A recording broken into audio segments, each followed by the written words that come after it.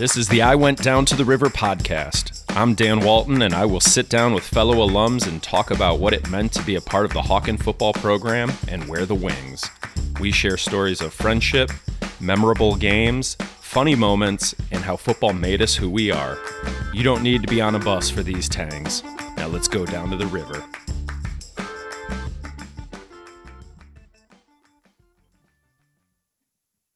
Today's guest finds his name in the top 10 records on 15 different occasions. Wow. He was one of the most dynamic receivers and free safeties to ever wear the wings for the Hawks. He is number 3 in career receptions and first in career interceptions with 17.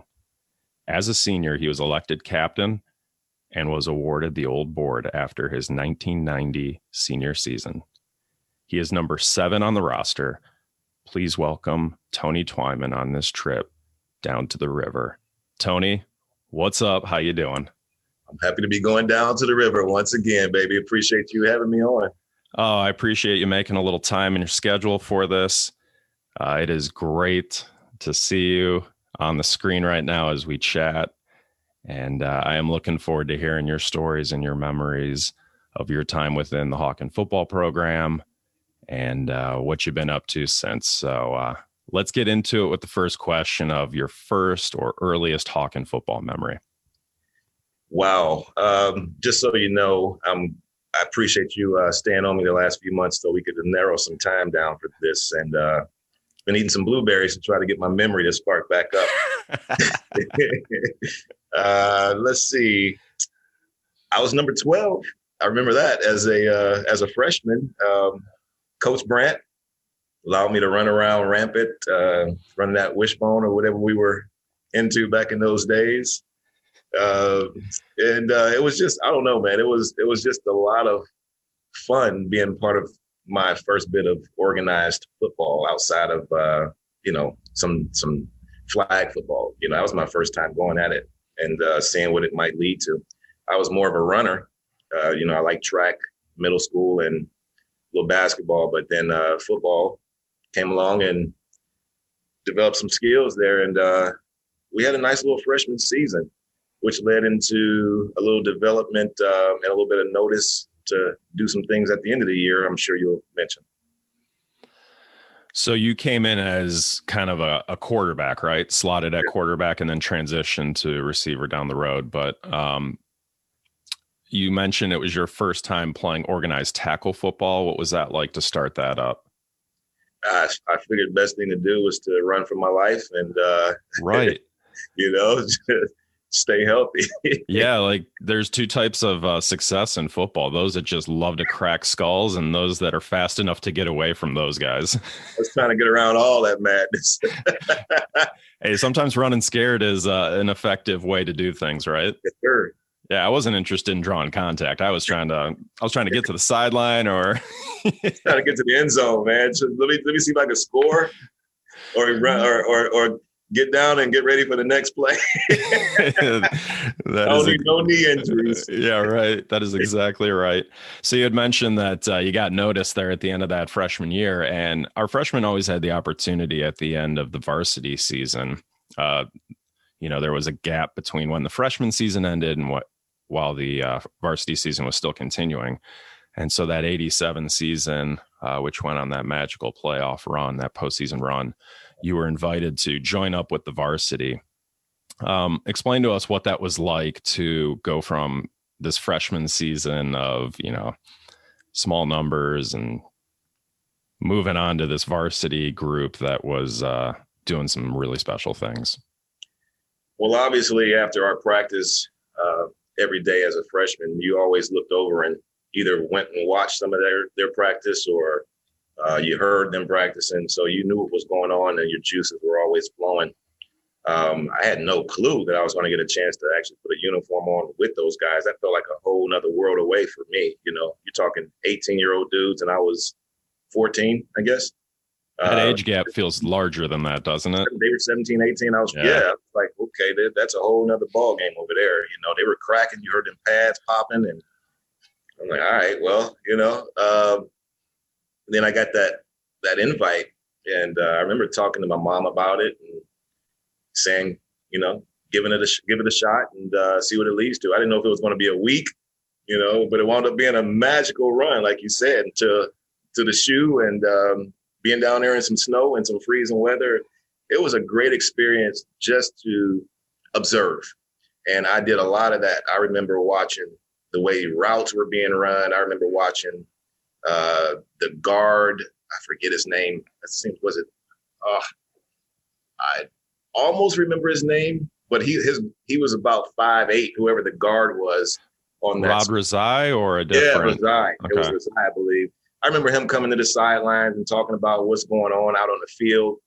So you saw the way that they were communicating with the coaches and with each other when they came to the sideline. It was kind of downright professional. It was very cool to see that.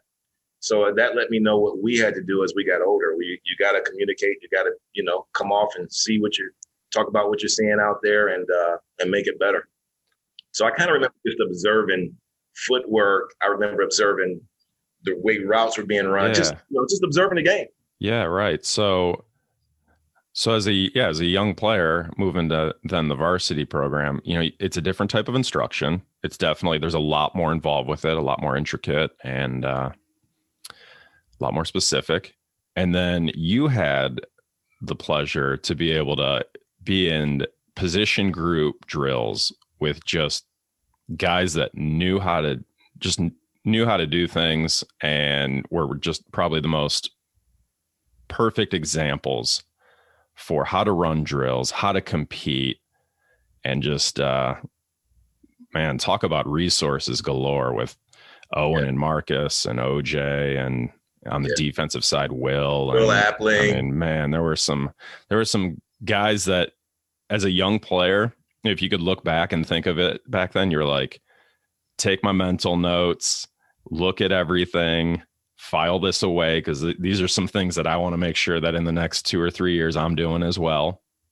And just great examples, right? They really were. It was, they were silly. They were having fun. They were successful. And that to me was a nice combination to observe. And then they were disciplined. They were serious at the same time. So to see all of that, to be around them and just absorb it like a sponge, that's all I did. I mean, I recall trying to be as quiet as possible. What you're going to say? You're a freshman. So just being quiet, using my eyes, and emulating what I saw. Seen, not heard, right? Isn't that the key as a freshman? Seen, not heard. Like, hey, I'm gonna if I get some scout routes at receiver, or I'm playing scout free safety, like let's do the best job I can, but no one should be looking my way because they hear my voice. Exactly. Let me do what I got to do, and if I'm in there, get back to the huddle or get back to the line and do what I got to do. But I do recall, I don't know if it was the last. It might have been the last regular season game. I would have to assume. I don't think it was in the playoffs. But I think I got in a game and almost had an interception as a freshman. Ooh. Yeah. That would have been nice. I have to go back and look at that. But then I think I should have gotten it because right after that, I came out of the game. And I didn't get back in to get another shot. So that was my one shot. I almost had a pick as a freshman in a varsity game. That'd be a pretty big moment as a freshman to get a varsity interception. Yeah. So as that playoff run starts and we go Petersburg, Springfield, Chagrin Falls, Archbold, Columbus Academy, that 4-week stretch of the postseason, and you're on the sideline there watching the guys out there. Any sort of either specific moment memories or just as you look back on it, moments that you really appreciate and kind of stick out?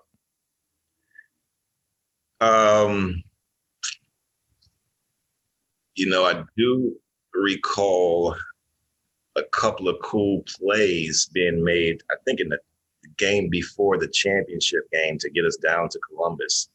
If I recall, OJ might have actually, I think, was it Petersburg? One of those teams had a quarterback that was a big time thrower. Springfield's quarterback in the first round of the playoffs, their QB was pretty well known coming into that game. Yeah. And then the Chagrin Falls was the rematch of week 1. And then the Archbold game was the 21-14 sort of we went out to a 2-touchdown lead. They came back and tied it up, and then Kickle in the offense move it down the field, and we complete that touchdown pass late in the fourth quarter to secure our bid to Columbus the next week. Yeah, it's one of those. It was either the Springfield game or the game that we clinched where they threw a bomb, and I recall being on the sideline. I mean, the pass was pretty, and it was to the back of the end zone, and it was a couple seconds before anybody knew anything. But I recall specifically yelling on the sidelines, OJ's got it. OJ had picked the ball off. So I don't know if that was the Springfield game or the one that got us to the championship game. It might have been the championship game. So just, again, just watching big plays being made and rooting for our boys. I mean, so I really don't have a specific memory other than it was cold. Yeah. That was a cold year, but it was a lot of fun just to watch those guys make great plays. And that's it. It just seemed like every week somebody was doing something special, whether it was Hinkle or obviously OJ, Marcus doing something crazy. Everybody did what they had to do. It was almost like we was a mid-major in the Sweet 16. Mm-hmm. Something like you just won 3-4 games and everybody did something. You never know who was going to be the gift for that moment because everybody put their fingerprints on it. It was a team effort that whole 4 or 5 weeks. Yeah, that's definitely the case. I mean, OJ obviously gets the bulk of the targets for the people watching, but there are so many other options on that team that we were able to utilize. And I think a lot of those names that you mentioned, and probably some that we haven't, super capable, super talented guys that were part of that success that we were running in '87. Well, that's why you could, you could run a trap with Hinkle. You could do some jet sweeps with Marcus because everybody was looking at, okay, where's OJ lined up? So they forget, man, OJ was talented. These other guys were talented as well. And don't forget about them. Don't sleep on them. That's what led us down to the shoot.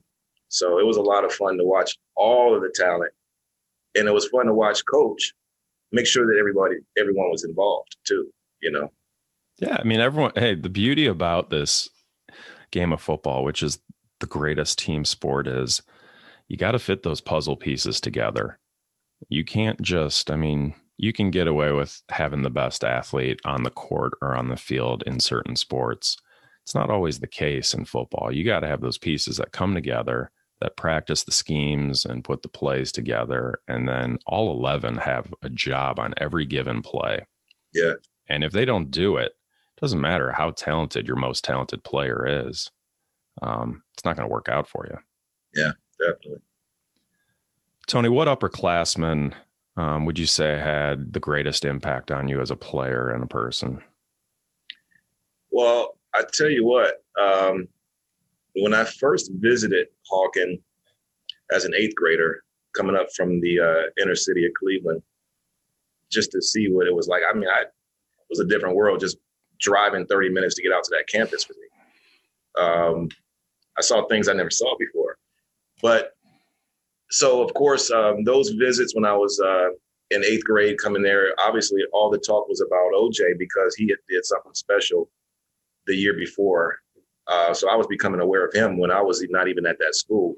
So when I got there as a freshman, I was looking for him to see what he was doing. Marcus Teague wound up being a person who drove me to school every day. So, his influence, I was next to him every single day going back and forth to school. And his influence was on many different levels besides just being an athlete. And we're in touch. Marcus is somebody I talk to maybe these days at least once a year, sometimes twice. It's about time I give him a call. Matter of fact, he reaches out to me to say happy birthday by text message in November. I'll do the same in December. And we try to get a conversation or two. Obviously, it's been a little less lately. So I would say Marcus Teague, obviously OJ. Me and OJ, I've loved following his footsteps, trying to break his records. So it started there with those two for me. So let's take one more minute here and let's talk about that transition to the upper school. What was that like to start at a new school going into high school? Well, we were in Cleveland when I was in sixth grade. Middle school was seventh, eighth, and ninth. Oh, And okay. the very year I started seventh grade, it was no longer junior high school. It became middle school, and it was only seventh and eighth. Right. So I didn't have to deal with the ninth graders beating up on me as a seventh grader. But so that was kind of cool. You know, again, I was a basketball guy, track guy in the middle school at Whitney Young. Then ninth grade came and start, like I said, taking that drive way out there to the country, it felt like. And it was, although I had dealt with diversity in middle school, it was obviously, I realized that I was in the minority quickly when I got there in more ways than one. So the books, I was not so much concerned with. It was just the trying to fit in, you know. And for me, the best way I found to fit in was through athletics and being around the guys and trying to have that common bond because, quite frankly, that's all we had in common. So it was difficult adjusting to that as a freshman.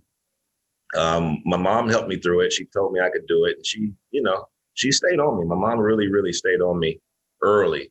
There was never any, I don't want to go to school here. You know, it was none of that. It was like, am I in the right spot? You know, as time went on, I felt like it was home, but it took a minute. The adjustment. Yeah, I was going to ask you, was there sort of a time frame for when it started to feel maybe a little bit easier adjustment? Okay, it was during the first year. It was literally freshman year. It was, and I remember coming home again to my mom, and it was somewhere in the middle of the football season. I was just kind of looking at all the fields and just looking out there, and I took a deep breath and I said, okay, this is where I'm supposed to be. And I remember going home to my mom like, this is my school, you know. And it was literally a moment out staring at all the soccer fields and just kind of looking around and feeling like, okay, if I wasn't supposed to be here, I wouldn't be standing here right now. You know, I would be at John Marshall. I would be wherever I was supposed, you know, John Adams, whatever school I was supposed to be at, I would have been there. But I was supposed to be at Hawken, and I finally accepted that. So then it became all about integrating myself into the culture, the community, the athletic program, and trying to shine and not being a disappointment. I feel like I had a lot on my shoulders. I had a lot of people to not disappoint, including, you know, my mom was obviously number one in that department. I wanted to make sure I graduated from Hawken. Right. Well, as we get to the remainder of your high school, I think it's safe to say that there's probably a lot of proud moments for your family members. Absolutely. It was a lot of fun. As I look back, you know, my grandfather eventually, once Marcus left, my grandfather used to drive me out there. My mom would drive me out there before I got my car. And, you know, I remember staying with my grandparents because it was easier for me to get to school. It was a family effort, man. It takes a village, huh? Yeah, it took a whole village. A lot of appreciation, maybe after the fact. It was how much goes in, right? Like when you're a high schooler, you don't really appreciate everything everyone in your family's doing for you most of the time. But when you realize kind of everything that went into it to make things possible and happen for you, it's like, man, blessed. You know, I'm gonna take it off of me for a moment. I was just recently checking out the third round draft pick for the Browns. And if you go and look at his Road to the Pros story, Mr. Schwartz, mm-hmm. I felt a kinship with him. Okay. He's from South Florida. His mom worked at the school. It's a Hawken type of school down here that he graduated from. And she literally worked at that school so he could continue. So he could attend it. Now, my mom didn't work at Hawken, but she did work nights. And so my mom did what she had to do to get me through that. And, a lot of people went back. I forget why I was trying to bring this point up. I got sidetracked here. But he, I'm a big fan of Anthony Schwartz because I feel like, man, the sacrifice that it takes. I understand exactly what that 20-year-old kid just went through with his mom and why he was crying the day he got drafted by the Browns. I understand that because she made those sacrifices for him as a teenager. My mom did the same thing. And ever since, like you said, after the fact, I've been, all right, what can I do this month to send my mom some nutrition products? So she's, I don't see her much. I haven't seen her in 2 years now. What can I do to make mom's life a little bit more comfortable at this point because of what she did for me way back then?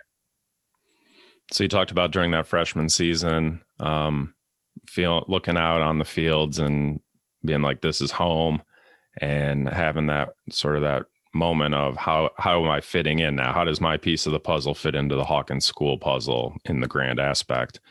Well, you had some good upperclassmen on the team who did a good job of taking you under their wing.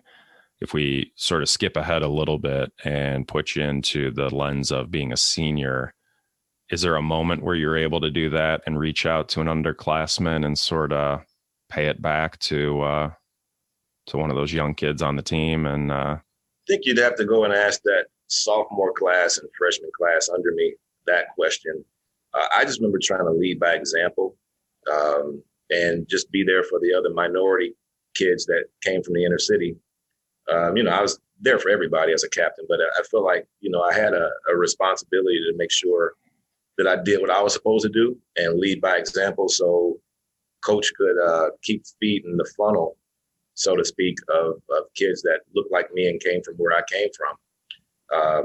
So more opportunities would be given to other kids. And that was a big thing for me. It's just to, have really good citizenship and be respectful of everybody and to include everyone, whether it was PE, whether it was a female, whether it was a, younger one, whatever it was. I always made sure to be a team player. And that went on and off the field. That was in a PE class. That was in, on the football practice field or in the lunchroom. So I just always tried to make sure that I was accessible and a team player and just kind of led by example. Yeah, that's awesome, Tony. Thank you. We're going to do just a real quick sneak peek here at your sophomore season, which was the 1988 season, one that was a 5-5 record. And I want to bring it up because it was there were some firsts for you as far as varsity impact. That first varsity offensive touchdown, you registered 4 interceptions on the defensive back end as a free safety. Anything you remember about that first touchdown being a 54-yard catch? Actually, I do. So I was on the sideline and coach ran me in with the play. And he literally wanted me to catch this ball. So I kind of had to get that message across to Spacek. So I came in, I believe it was I don't know if we were in the run and shoot that play or an I right, but it was definitely a sprint pass right streak. Okay. I lined up as the left split end. Arvin was on the right side. And I remember saying the play to Lenny, and then I said, throw it to me. I was just going to ask you if you were a little giddy jogging that play in because you're like, I was, because I knew what we were supposed to do. This is coming in for me, so let's go. The play was designed for me, but I remember saying that. If you ever see Arvin, ask him about that. I came in, I think it was like sprint pass right streak, but throw it to me. And I was on the left side. And it worked. I would love to have been in that huddle because here we have a senior quarterback and a sophomore's trotting in with this play call. And not only is he coming into the huddle, but he's like, "Hey, this is the play. Oh, and by the way, in case you didn't know, you're supposed to look my way." Hey, coach's orders, man. Don't shoot the messenger. Hey, man, I'm just doing what I'm supposed to do, man. So we we were on a streak for 54 yards. That's a Yep. nice little catch and run for your first time finding the end zone. And Arvin was happy for me because I remember us laughing about it. It was either after the game or the next, whatever it was. He was, that whole phrase that I said, that verbatim got repeated more than once. So yeah, that was a great time, man. I felt good. I felt good about that. That's for sure. Wasn't a catch and run like Jerry Rice, but it was nice. I got the touchdown. So first time in the end zone, in a varsity game. How are we acting when we cross that goal line? Are we finding the ref and tossing the ball to him? Are we acting like, hey, I'm cooler than this? I've been here. I don't recall that part, but I would have to assume, knowing me, that I just kind of tossed the ball. I might have put my hands up. I don't know. Sure. I might have threw my hands up because I didn't like it. I know that we might get to a certain celebration in your senior season, week 1, that will determine whether we believe that or not. We'll see how it goes. So that sophomore year, finding varsity time as a receiver and a free safety, you're making your mark. Like I said, that was a 5-5 season. Wait a second. Let me think back. Maybe that was Kickle who threw that ball. I think Kickle had graduated in 88, right? Oh man, I'm tripping on who even threw that ball to me. Let me see. 88 would have been Kick, yeah. Yeah, so it was Kickle who threw that ball. Yeah, it was Kick. Yep. It's Kickle because Lenny, I had 3 quarterbacks. Kickle that year. That's right. Lenny the next year, and then Trip. Yeah. That's right. Yeah. So it would have been Kickle. Mm-hmm.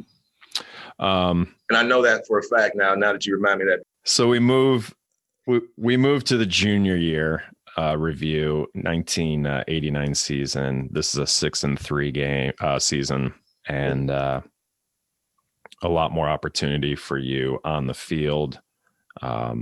Offensively, you record 44 receptions for 687 yards and find the end zone 4 times. And then the interceptions are just a single one this year. So only had 4 touchdowns. Only 4 I have. Yeah, down 4. Yeah. Great. So we'll talk about senior year. That number goes up a couple. Yeah. Well, what junior year really did for me was it made me work hard that off season. Yeah. Because I knew I had some skills. I knew I had some talent that could take me places. So I really honed in on trying to, just drills. I remember going to a couple football camps outside of Hawken. That was a great year. I mean, it was after we did the 5-5, and I remember that last game after the 5-5 season, John Christie, we were walking off the field and we were all somber. We lost that last game, but I remember him saying, "You guys have a lot of talent. Don't waste it." He might have said that like 3 times. Yeah. And he was, that's obviously it stuck with me because I'm talking about it, whatever this is, 30 years later. Has it been that long? No, 30. What is this? 19? A couple more maybe. This is 89 here. Years ago. Crazy. Time's flying, man. That's why I got to eat them blueberries. We all need blueberries in our life. That's for sure. Blueberries. We're going to keep revisiting that. Yeah. Consume blueberries. That's right. Organic, non-GMO. But yeah, I remember Christie saying, you guys have some talent and don't waste it. And after that, I went to work. And we had a nice rebound season with the 6-3. And that took us to the next level a little bit. So we talk about that defensive secondary your junior year. Damon Moody would be in the backfield. Chris Lacey would be in the backfield on that. I'm not sure who the 4th member of that secondary would be, but impressions of that defense, whether it be your fellow secondary members or any of the players in front. You had Len Spacek in front, but he unfortunately got hurt that year. and missed a little bit of time, but guys like Mike Carrick and Dave Som, Just Dan Moskowitz, names like that. the enthusiasm, the excitement, they all had it. Dave Som, just a man. What could you say about him? I mean, he was all ball. What a great story. What a great story, Dave Som. Love that guy. Carrick doing his part. Our defensive backfield, we were back there just trying to get picky. That was what we were all about. Damon had put on a little weight, so he loved to lay the wood. Me and Chris probably were more the finesse guys back there, but we did our job. We were always where we were supposed to be, and of course, like I said, I picked a few off that year. Like you said, I picked a few off. The team, we were brothers, man. We all loved one another. We all had fun with one another, and every single week it was to win a ball game. We were a team.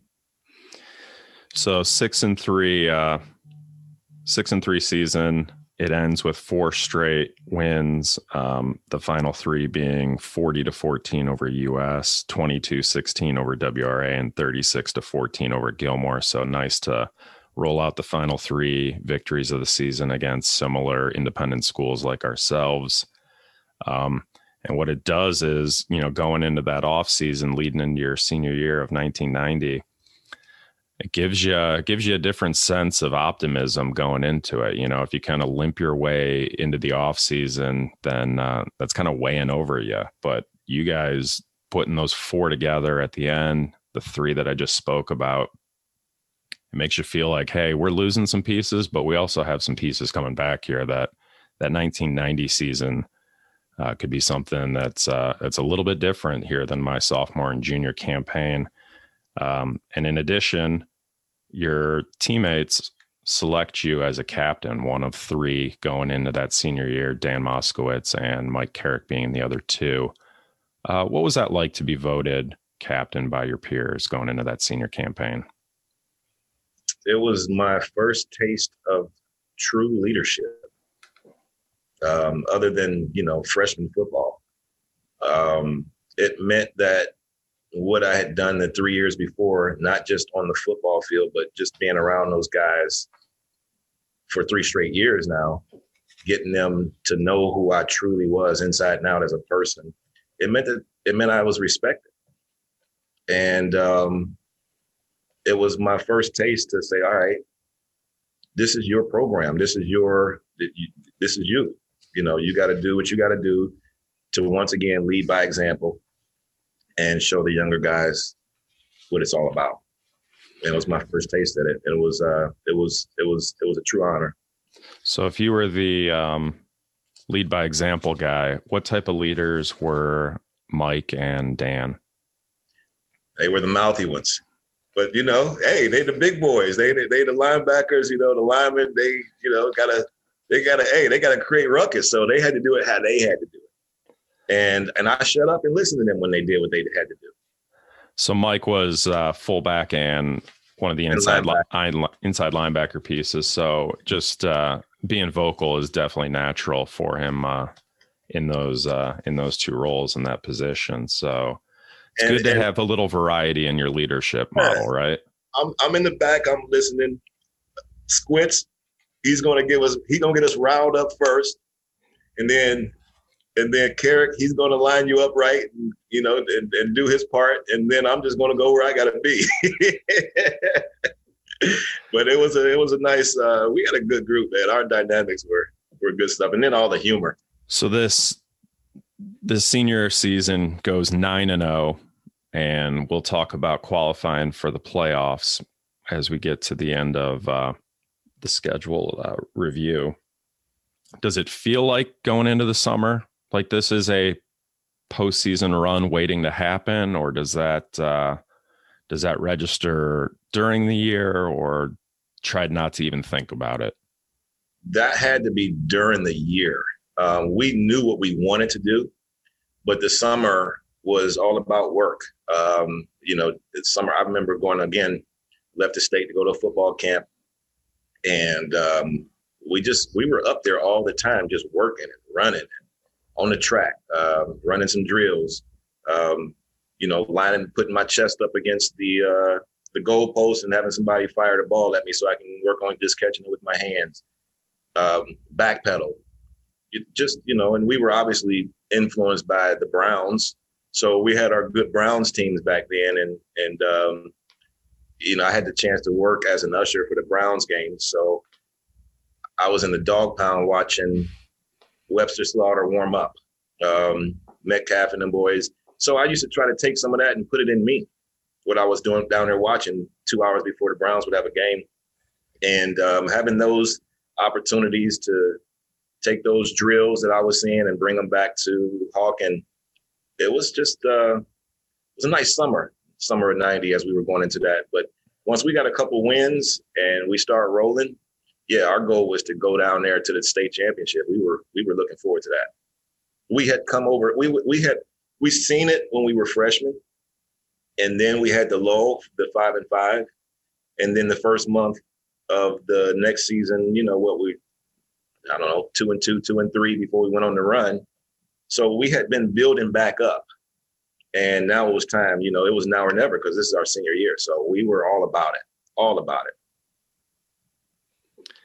Nice. Yeah, definitely. And, as you had mentioned, 3 seasons, 3 different quarterbacks, that probably makes you wonder like, hey, I mean, another new player going under center. And this time, instead of it's the seniors' turn, now it's the juniors' turn. And so Trip McCracken coming in and I'm sure if we went back to a lot of the local paper preseason predictions, it was, uncertainty at the quarterback position for the Hawks. But anyone who was around those summer throwing sessions and who know Trip know that this is a capable guy who just needs to get his feet wet. He's got the arm strength to make the plays. He is sharp as a tack and knows the offense. He'll learn it. And Trip was a lot of fun, man. Trip was a worker. And yes. When it was time to stay after practice, we would, work on throwing me fades to the back of the end zone or whatever I wanted to work on. Trip was willing. And whatever Trip felt like he needed to do, then just tell me what I need to do so we can get this extra work. It was all about extra work. I wasn't letting Trip get away from me without doing some extra work. So, and he put it in. And so the extra work is what makes things become special. If I just do what I'm sort of asked to do and don't do anything in addition, my ceiling stays a little lower. Put in the work that you guys were putting in, all that extra work. It's about yourself. It's about each other. It's about us. And we just raised that bar for our expectations of that year. It was, I give it up to him because he was a student. He was not brash. He was a listener. And you didn't have to tell him much, more than once or twice. And if I'm running, we're in practice running against air, or after practice, we're running against air. If I say, listen, Trip, don't even think about me. You see that orange pylon at the back. When you do your drop back on that fade, you're going to throw it right there, and I'm going to go get it. I'll be there. Yeah. And he did that. He stopped worrying about me and throwing the perfect pass to me and threw it to the spot he needed to throw to, and that's how we had some of that success. And so how about the difference in personalities from the quarterbacks your junior and senior year? I mean, 2 polar opposite guys, right, between Lenny and Trip? Yeah. Trip allowed me to be the vocal one. I had the chance to be vocal once because Lenny was that dude, the time before. Like I said, I just lined up and played with Lenny, Spacek was a running back linebacker early on and then got his time as a senior in that 89 season to play quarterback, but he still played quarterback like a running back and linebacker. Probably one of the 2 most physical quarterbacks we've ever had. No question about that. Phenomenal linebacker. I mean, the fact that a sophomore starting at linebacker on that 87 run is a testament to that. Yeah. His favorite player, Brian Bosworth. And then you have Trip, who maybe didn't register a defensive snap in his high school career. and he was the quarterback piece. And they both did their jobs exceptionally well, but just funny to think about the differences in presentation between those two. Again, Spacek was Space, and Trip allowed me to coach. I played with Space. Yeah. I coached with Trip. There's not one formula for like the way to do things. I mean, it can look a lot of different ways, and just letting people be who they are. The common denominator was me. I just had to adjust what was happening around, whether I was catching the ball from Lenny or trying to block for Lenny or whatever I had to do, to catch a ball from Trip, But Trip allowed me to, the expertise that I had gained over the last few years, I was able to put it into him. Yeah. And I don't know, but I would hope that it made him a better quarterback his senior year when I wasn't there. I would say that that's probably likely. The lessons he learned from me, hopefully he was able to share that with the other younger receivers that he had to ball with. So week 1, we are over at Beechwood on a Saturday. And this is a close contest that ends up being an 8-6 win for us to start off 1-0.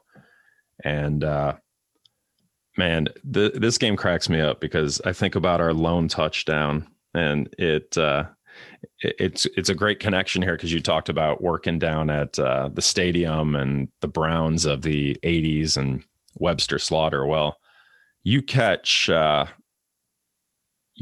touchdown, and you and Lacey sort of become Slaughter and Langhorne here after the touchdown.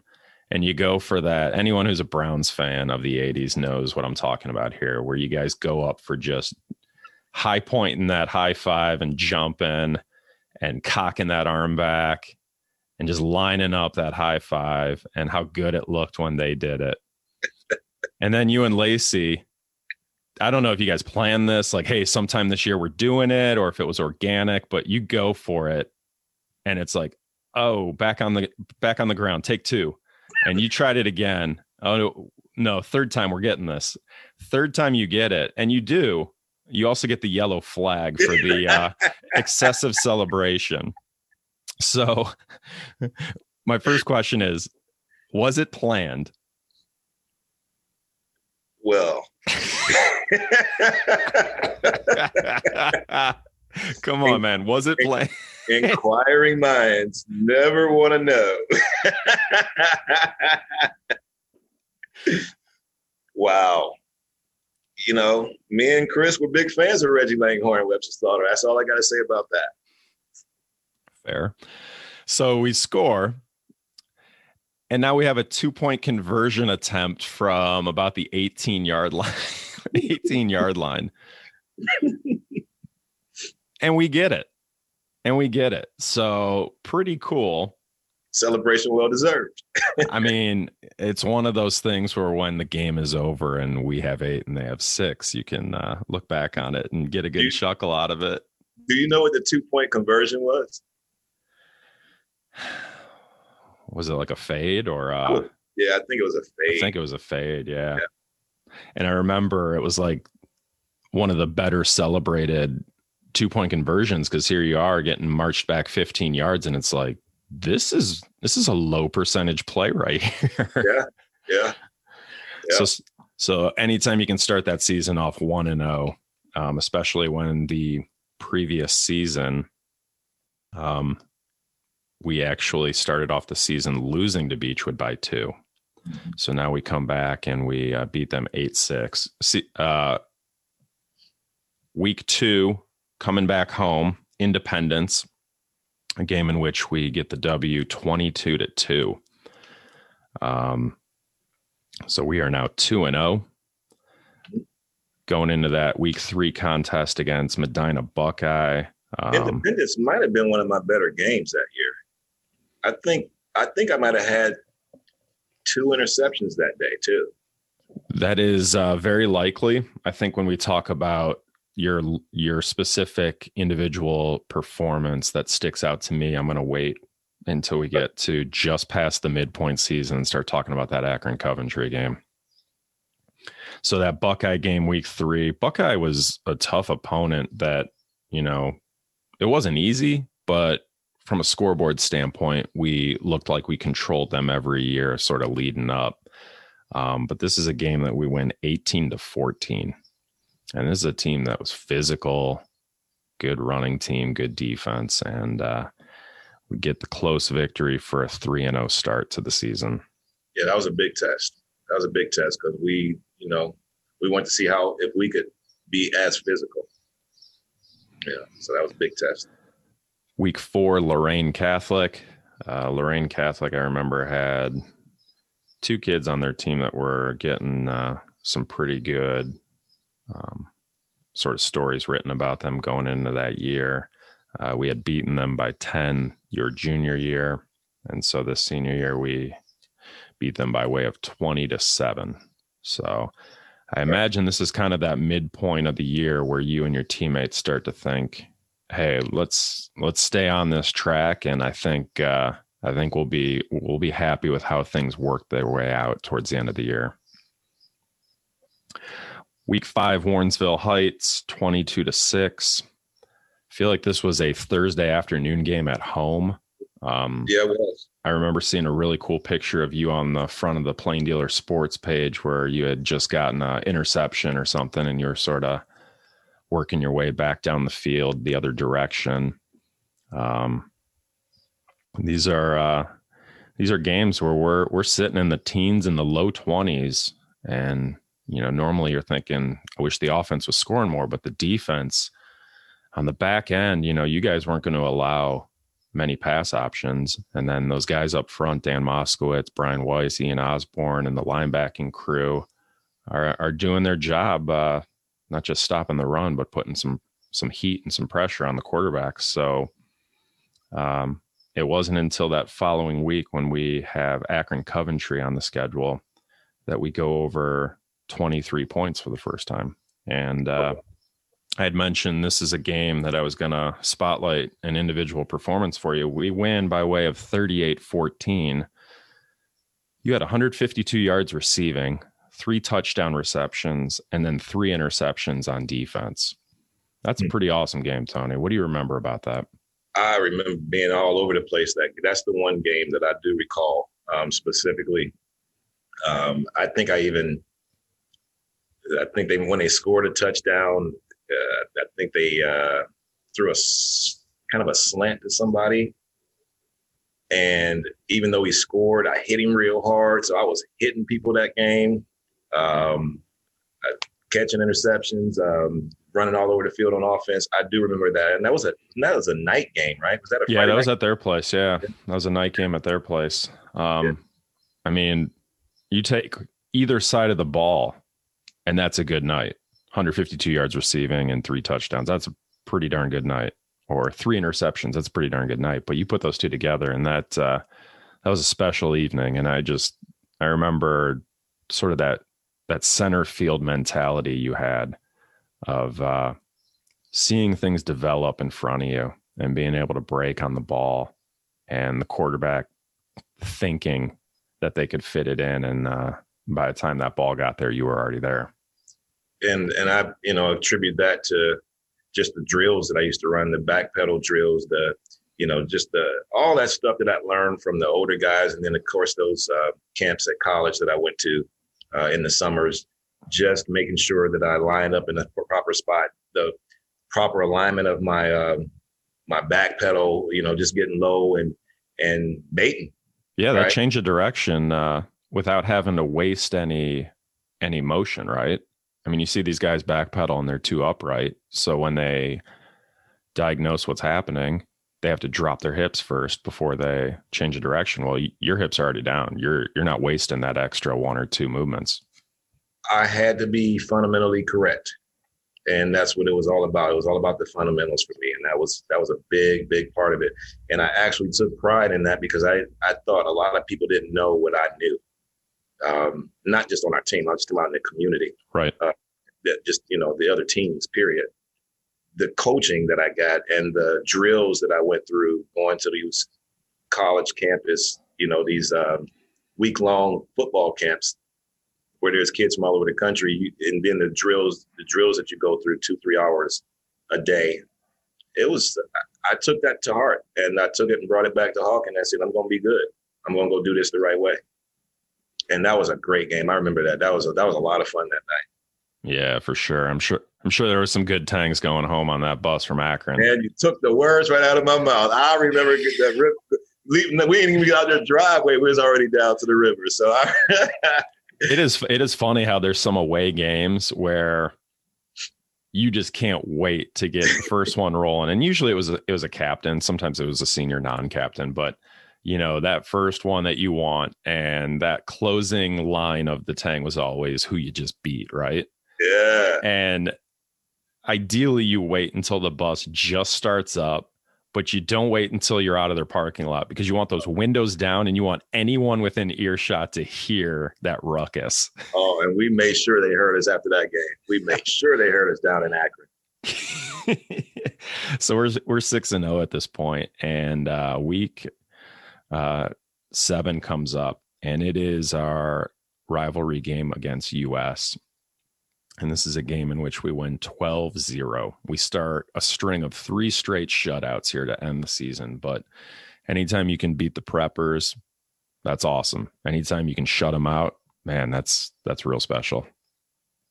Yeah, that was a great way to end the season. And I recall, I'm not in the season, but in the games against those guys. Yeah. And I recall, if I'm not mistaken, their head coach, in the paper the next day or that weekend, whatever, we may have lost, but we took it all away from Twyman or something like that. Okay. I didn't score that game, but they kept me out of it. And I'm like, wow, they really made a concerted effort to take me out of the game that day, so I didn't score any touchdowns against US, but to the point where it didn't hurt to lose, apparently. It was just about slowing you down. Yeah. And that's interesting. I remember that. Muddy field. And man, I don't have the box score in front of me, but I feel like Dave Somm scored a really big touchdown. I don't know if it was the first one. I'm thinking it was the second one, but 12-0 shutout of the Preppers. That's pretty awesome. So we go into that second last game of the year. We don't have WRA on the schedule, but we replace them with another independent school by way of Pittsburgh Shadyside, and they come to our place, and we beat them 20-0. Week 10, we finish up with Gilmore Academy, and we duplicate the previous week's outcome. We win 20-0 against Gilmore, and we are now sitting in the postseason talk at 9-0. I know we were a little bit worried that minus a 10th ball game, would we have enough computer points to sort of get to where we needed to be? We didn't have to worry about that, and we qualify for the postseason after your junior and sophomore years missing out. And so let's get back to the playoffs, and we draw a team by way of Warren JFK, and our neutral site location is Field High School. To be able to bookend your high school career with playoffs, what did it mean to get back to it as a senior and not just have to sort of rely on the memories of that freshman year 87 run? What a journey. We got that early taste in life. We dipped, we fought back, and we got there. But it took hard work every single year finally for that to happen. We're back in the playoffs, and I was overjoyed. I was thinking we were in for another good run. And maybe there's 3 moments in that game that if they were a bit different, we would have been moving on.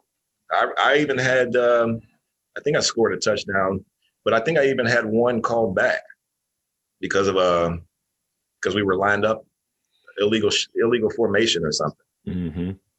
And that was a slant that I think I had called back. I remember rolling around in the end zone, a little upset after I caught it and saw that flag.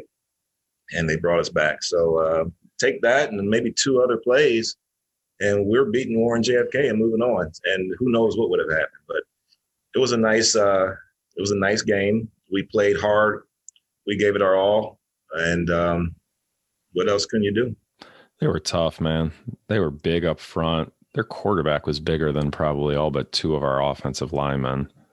And they had some good ball carriers. Yeah. We lost 34-24. You take my touchdown away, 34-30, 31. Right there.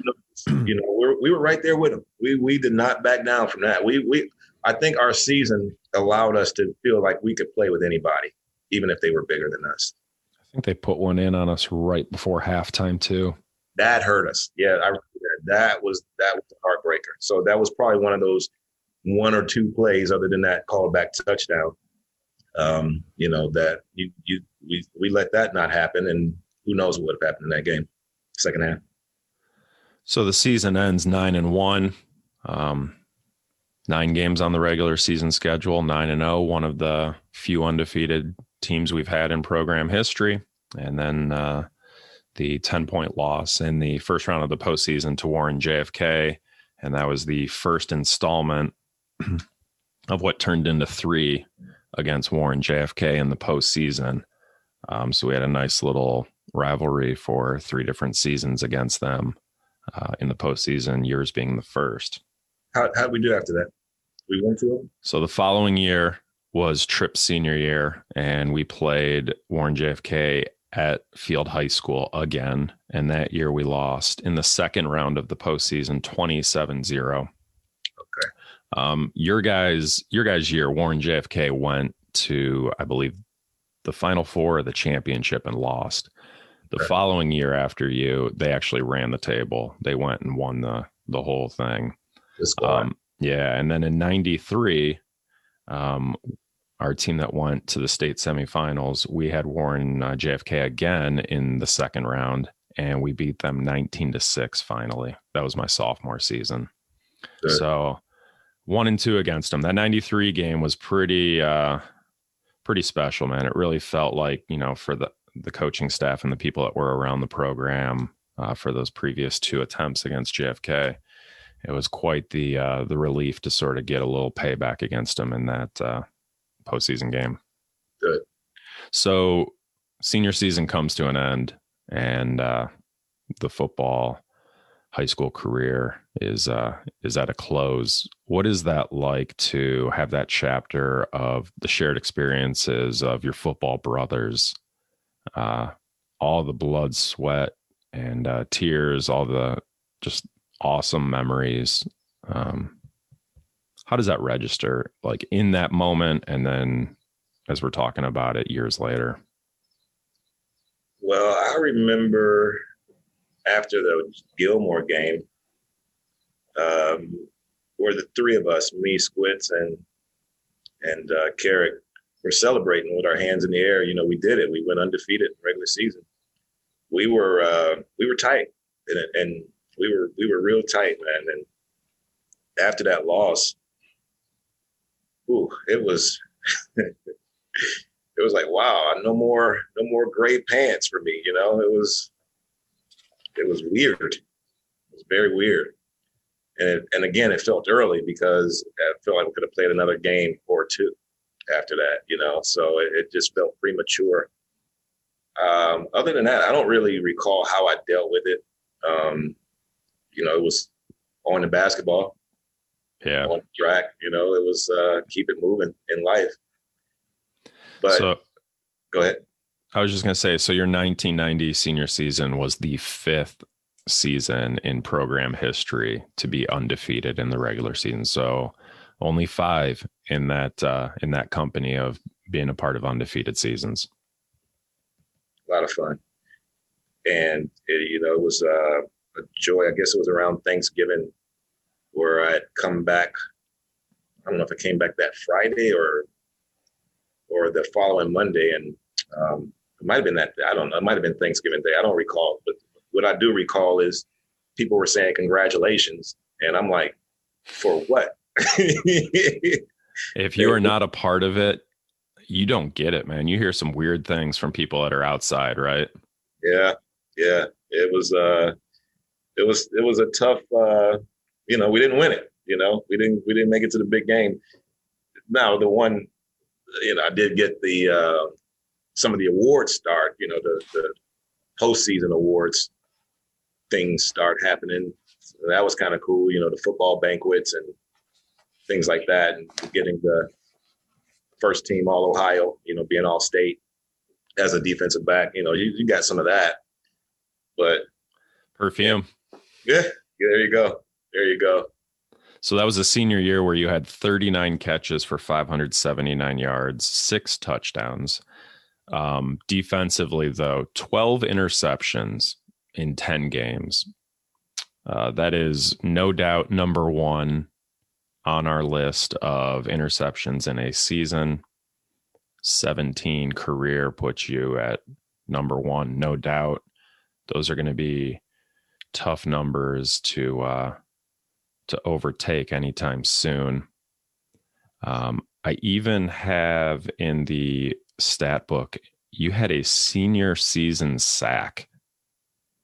Oh, wow. Don't remember that. I was going to say misprint or tell me about it, because I didn't know we were bringing free safety on blitzes with you. I thought it was always about last line of defense, no fly zone. Me and Chris might have blitzed, Chris Lacey. We might have blitzed once or twice each coming up. Do we call it a crash? Crash would have been the corner blitz, and then usually safety blitz was like stinger or something along those lines. Yeah, I might have had a sack. I wouldn't put it against. I mean, I know me and Chris used to have fun in practice coming up to the line and trying to do that, where he would run and I would go out there and cover his guy and back and forth, all that. So that might not be too far fetched that I had a sack. I thought I had 45 grabs that year, so maybe the 6 grabs in the playoff game. Maybe I had 5 or 6 in the playoff game that made me hit the 45. I'm not sure. Yeah. But yeah, I'll take a sack if you find me one. Yeah, we found you one. Hey, talk about Chris Lacey, the player. Dude was smooth as silk. Right? He was smooth. It didn't matter if the ball was in his left hand or his right hand when he was running that jab sweep for him, man. Boy, he was smooth. And then you know what? He was a one cut guy too. Mm-hmm. He found one, and it was a one cut, and then it was straight up. That dude was quick, man. And then defensively, good cover skills, use that athleticism, but he'll come up and he'll put a hit on you. He'll stick his helmet on you. Yeah, he'll pick them off. He'll hit you. We used to communicate a lot back there, and I used to like being back on punt returns with him too. I think I might have been the put me up a little close. Yeah. And then he was back a little bit farther. We kind of had that little stagger thing going on. I used to love being back on punt returns with Chris too. We had a lot of fun, man. Yeah, so we had a nice little stretch of slot backs running that sweep around the edge. I mean, you think about Marcus running it. Malcolm Pye, Malcolm Pye, Damon would get them. Yeah, Chris Lacey. I mean, just a lot of talented ball carriers coming around the corner there with on that play. So 12 interceptions in a season. What was it like to play free safety and be that last line of defense back there, and just to be able to see what's in front of you? You mentioned that you got a lot of good instruction and you went to camps over at some colleges and you learned some good things, some good techniques. You had good examples in front of you in the program. What was it like to be that free safety for us back there? It was a responsibility. It was a joy. It was pride. It was like, you ain't getting past me. You're not getting behind me. That was my number one thing. Nobody's getting behind me. I was 12 yards off the line. I don't think I was more than 10. I mean, you weren't like Jabril Peppers, 24 or 26 back, because that would have been that would have been punt return or punt safe. But but yeah, probably in that 10 to 14 range, depending on down and distance, right? Yeah, I just made sure I looked left, looked right, see who was going to be coming deep. That was my first thing, is to not let anybody go deep. And then from there, what can I read underneath? run support. I was hoping Dave Somm did his job. Hey, man, that's like your third line of responsibility, right? Yeah. I felt like, hey, as long as Dave do what he's supposed to do and Mike Carrick do what they're supposed to do, I'll do what I got to do back here. We'll be all good. The front, our interior linemen, they cut off the run and, they had to do some jump throws against us. Man, we're gonna stop all that. And I think part of it was just in the first half of games frustrating an offensive coach over on the other side. Man, we're trying this, we're trying that, and they're taking all our, with the chess we were playing and grabbing interceptions or not letting their trick plays get off on us. I think we frustrated a lot of teams in the first half of games. But I just, as long as we had a lead, I felt we were safe because I wouldn't let nothing happen behind me. And I had a goal. I remember coming into this season, I had a goal of maybe like 10 picks or something like that. I think I revised it, changed it to like 13 or 15. I shot my numbers up because half the season I was like, man, I'm getting a lot of interceptions back here. And that was listen, 10 is ambitious in a 9-game schedule. 10 is ambitious. Yeah. I wanted a pick a game. And it was more important for me than scoring touchdowns. I mean, obviously I love scoring touchdowns, but I took a big sense of pride in getting a pick every game. Well, and in your case, one can lead to the other. You get that interception. Now you're staying on the field as an offensive receiver, and you're like, all right, now it's my turn to be on the other side of the ball, and let's go finish in the other end zone. My legs are already warm. Anything else about your time playing free safety that that sort of you want to talk about? I took pride in being versatile. So nothing other than it was, I wanted to stay on the field. It was another way to stay on the field the whole game. And I just took pride in being a defensive back. I truly took pride in being a true defensive back on those moments. And then when it was time to play offense, I took great pride in being a really good receiver. I took myself and put myself into a Webster Slaughter mentality when it came to running as a split end. But when I was back there as a DB, I was focused on being a defensive back. I really isolated, zeroed in on that.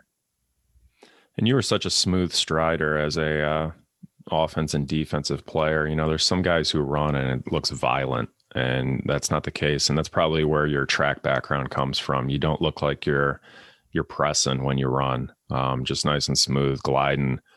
You don't get an appreciation maybe for how fast you are in a specific play until you see that no one's catching you, that you are running away from them and they're not closing the gap. So, want to get that in. You were an accomplished track athlete as well. I took great pride in being that. I took great pride in being an athlete, man. You got to. Why do it if you're not going to, right? Exactly. Whatever the moment called for, I needed to be that. If I was going to be running some 800-meter sprints, or I'll call it a sprint now because maybe I can, fudge my time a little bit. But no, an 800-meter run. Then you got to get around that track twice. So you had to have the mentality of how am I going to keep digging around that track twice, And when it was time to run some routes, or if it was time to backpedal, I got to be the best at that very moment.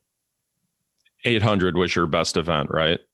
Yeah, 800 I would call my best. 400s I was good at it, but 800 I don't know. There was something about me just being able to start and not worry about it and just keep running. I mean, it took me to a different world when I would just run for 2 laps. I was in a zone.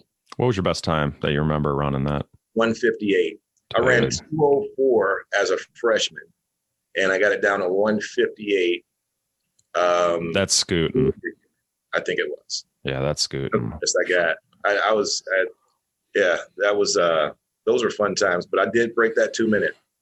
So when we talk about that football conditioning test in the summer, and we ran that 800 to just make sure that guys were staying disciplined with the running program, that 800 was never an issue for you, man. You were like one of the few that was pressing and stressing as you got up on that line. They call red group out. You got out there and let's just do this, man.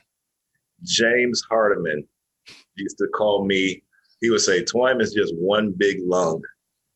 Rip him out. I'm like, hey, man, this is my thing.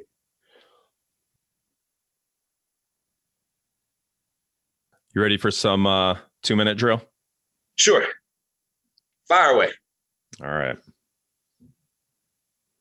Any significance to your jersey number? 7. Not that I recall. I know I wanted a single digit. I don't know if it was because Joey Galloway was at Ohio State. I couldn't tell you. Okay. But yeah, 7, lucky number 7. Sure. Favorite route to run as a wide receiver? All of them, man. I love the streak. I love the anything that's thrown your way, right? Yeah. I love the slant though. The slant was just, let me see you stop me from, getting off the line of scrimmage. So that was a big challenge. I did love the slant. Favorite college or professional team? I'm a big Brownie, and I love watching the Dolphins. I've been living on the shores of South Florida for the last June 2nd will make 25 years I've been here. Yeah.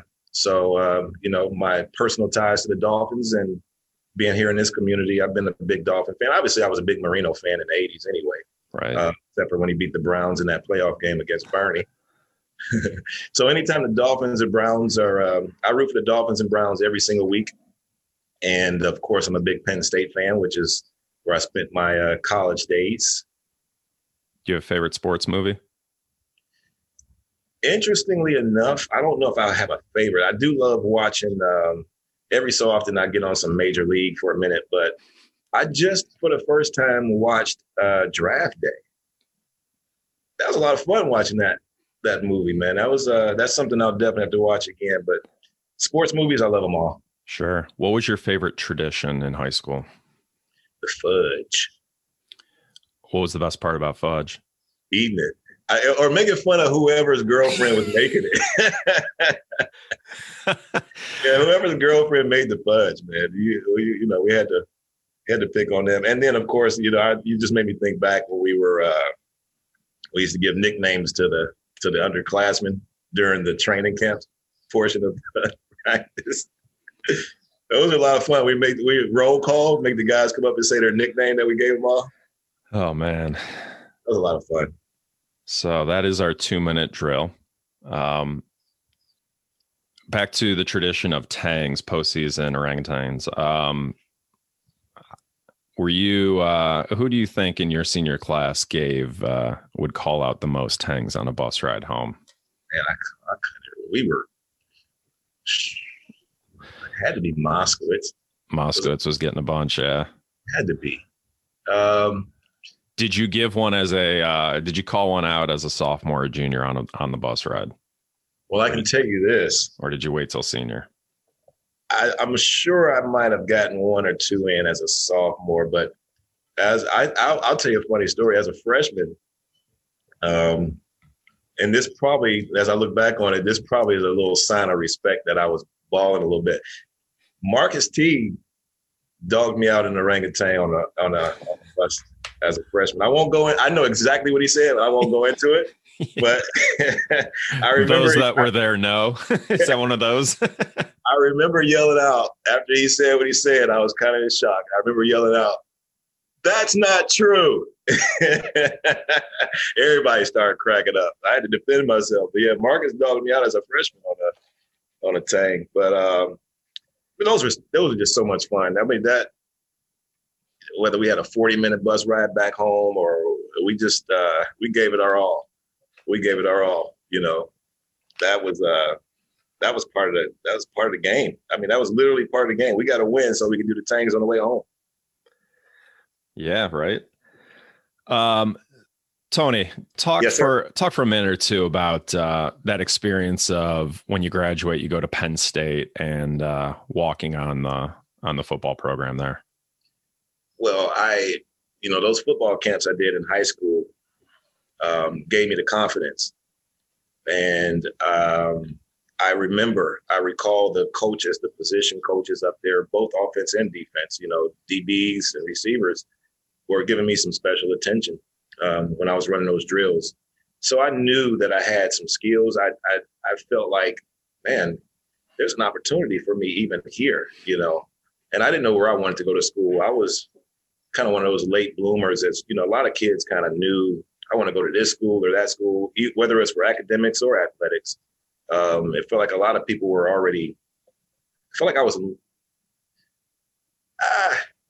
What am I going to do? I wasn't so sure of what my path was.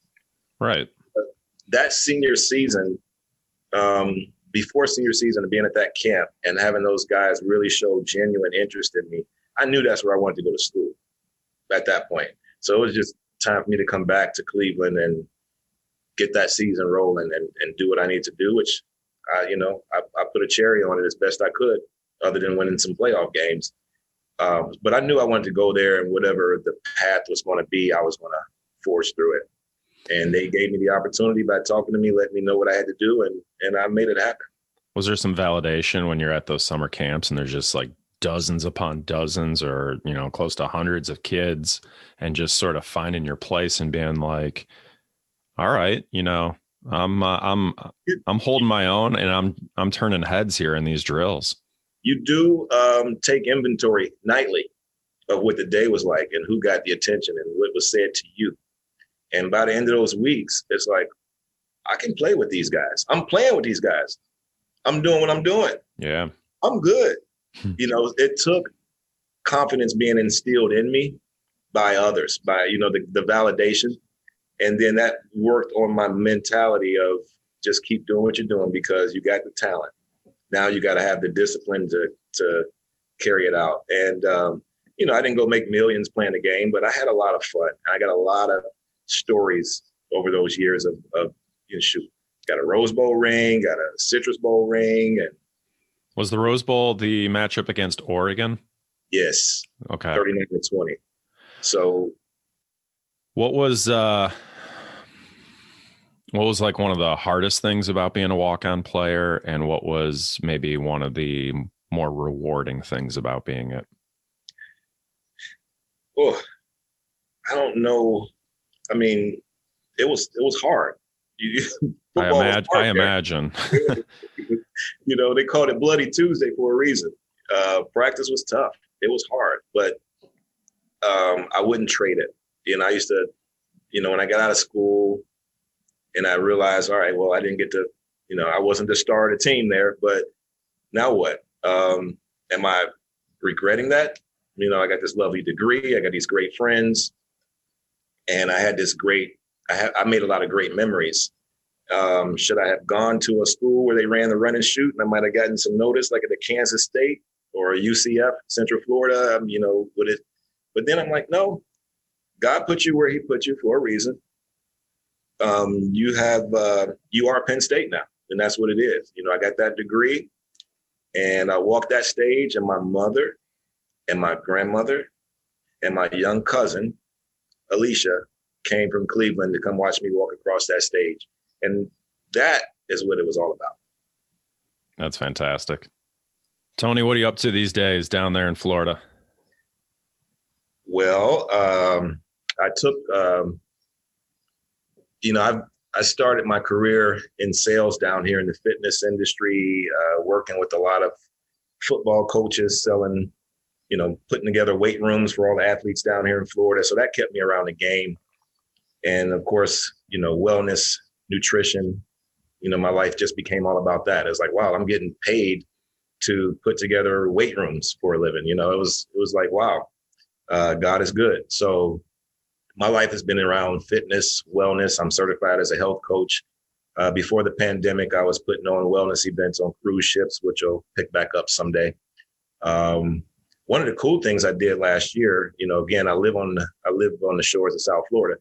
I walked during the pandemic 1,500 miles last year. Whoa. So literally on the last day of the year, December 31st, I hit 1,500.1 miles. So I made it. So I walked the pandemic out of me. A lot of meditation. That's a lot of time to think about what you value in life, which, I basically came up with health is wealth, and we'll take it from there. And if I can convince other people to take care of themselves better. That's what I'm here for. I'm here to continue to motivate, and whatever that motivation, whatever form that takes, I'm going to let God use me as a tool. And from here, just doing a lot of health coaching. We're working on some biosecurity for schools to help with keeping them safe during future pandemics, hopefully. So I got some pretty cool things that I promote to the school districts down here, getting some news stories on that, and just enjoying life. Life is tough as it is, and the more we can smile, the better off we'll be. That's why you see the little yellow flowers behind me. I try to keep some happy joy, essential oils flowing in here. Just try to keep myself happy, man. And that's what it all boils down to. We got to be happy. We got to be healthy, and we got to love one another, take care of one another. What a great message, Tony. Health is wealth. We got to love one another. Great job. Thank you, sir. Tony, this has been a fantastic conversation. Love having you take this trip down to the river with me, hearing your memories about your football experience, 87 through 1990 season, to hear about the impact of the football experience and your time at Hawken, how you have moved on from there down to the South Florida area after your time at Penn State, and your love and your passion for wellness, not just your own, but for specifically others. And I just think that's great. And I am appreciative of you coming on and sharing that message with us. Fantastic player during your time wearing the Wings. Fantastic human being. Appreciate knowing you and having you in my life, and I wish you all the best. And Tony, I thank you for coming on this trip. I'll leave you with a couple of things. I want to say congratulations to you and your family, everything y'all have accomplished. You can let your dad know that the painter of the blue shoe has gone on to be with the Lord this year. My grandfather, I remember the blue shoe. The blue shoe, the hatchback Honda Accord, yeah. Yep, you let him know that he's a soldier in heaven now, but that's a story I've never forgotten. And congratulations to everything you're doing up there, and keep these things going, man. I think these memories that you're sharing with folks will motivate the younger folks, and then it'll just have us old guys reminiscing about the good old days, being able to chew some old fat. And, I love it. I'm going to leave you with one more thing before you say what you got to say. Proverbs 3:9-10. Honor the Lord with your wealth and with the first fruits of all your produce. Then your barns will be filled with plenty, and your vats will be bursting with wine. That's from the book of Proverbs. Appreciate you sharing that verse with us. And when we talk about fruits, we're talking about it in two different ways, but let's remember those blueberries. Let's eat them for the memory. And non-GMO. Organic. Tony, this was great, man. All the best, and we'll talk soon. Holler at you, brother. Take good care. Thanks for spending time with us today. Please subscribe wherever you get your podcasts. Tell a friend and spread the word. And until the next episode, like my dad always says, good night, Irene.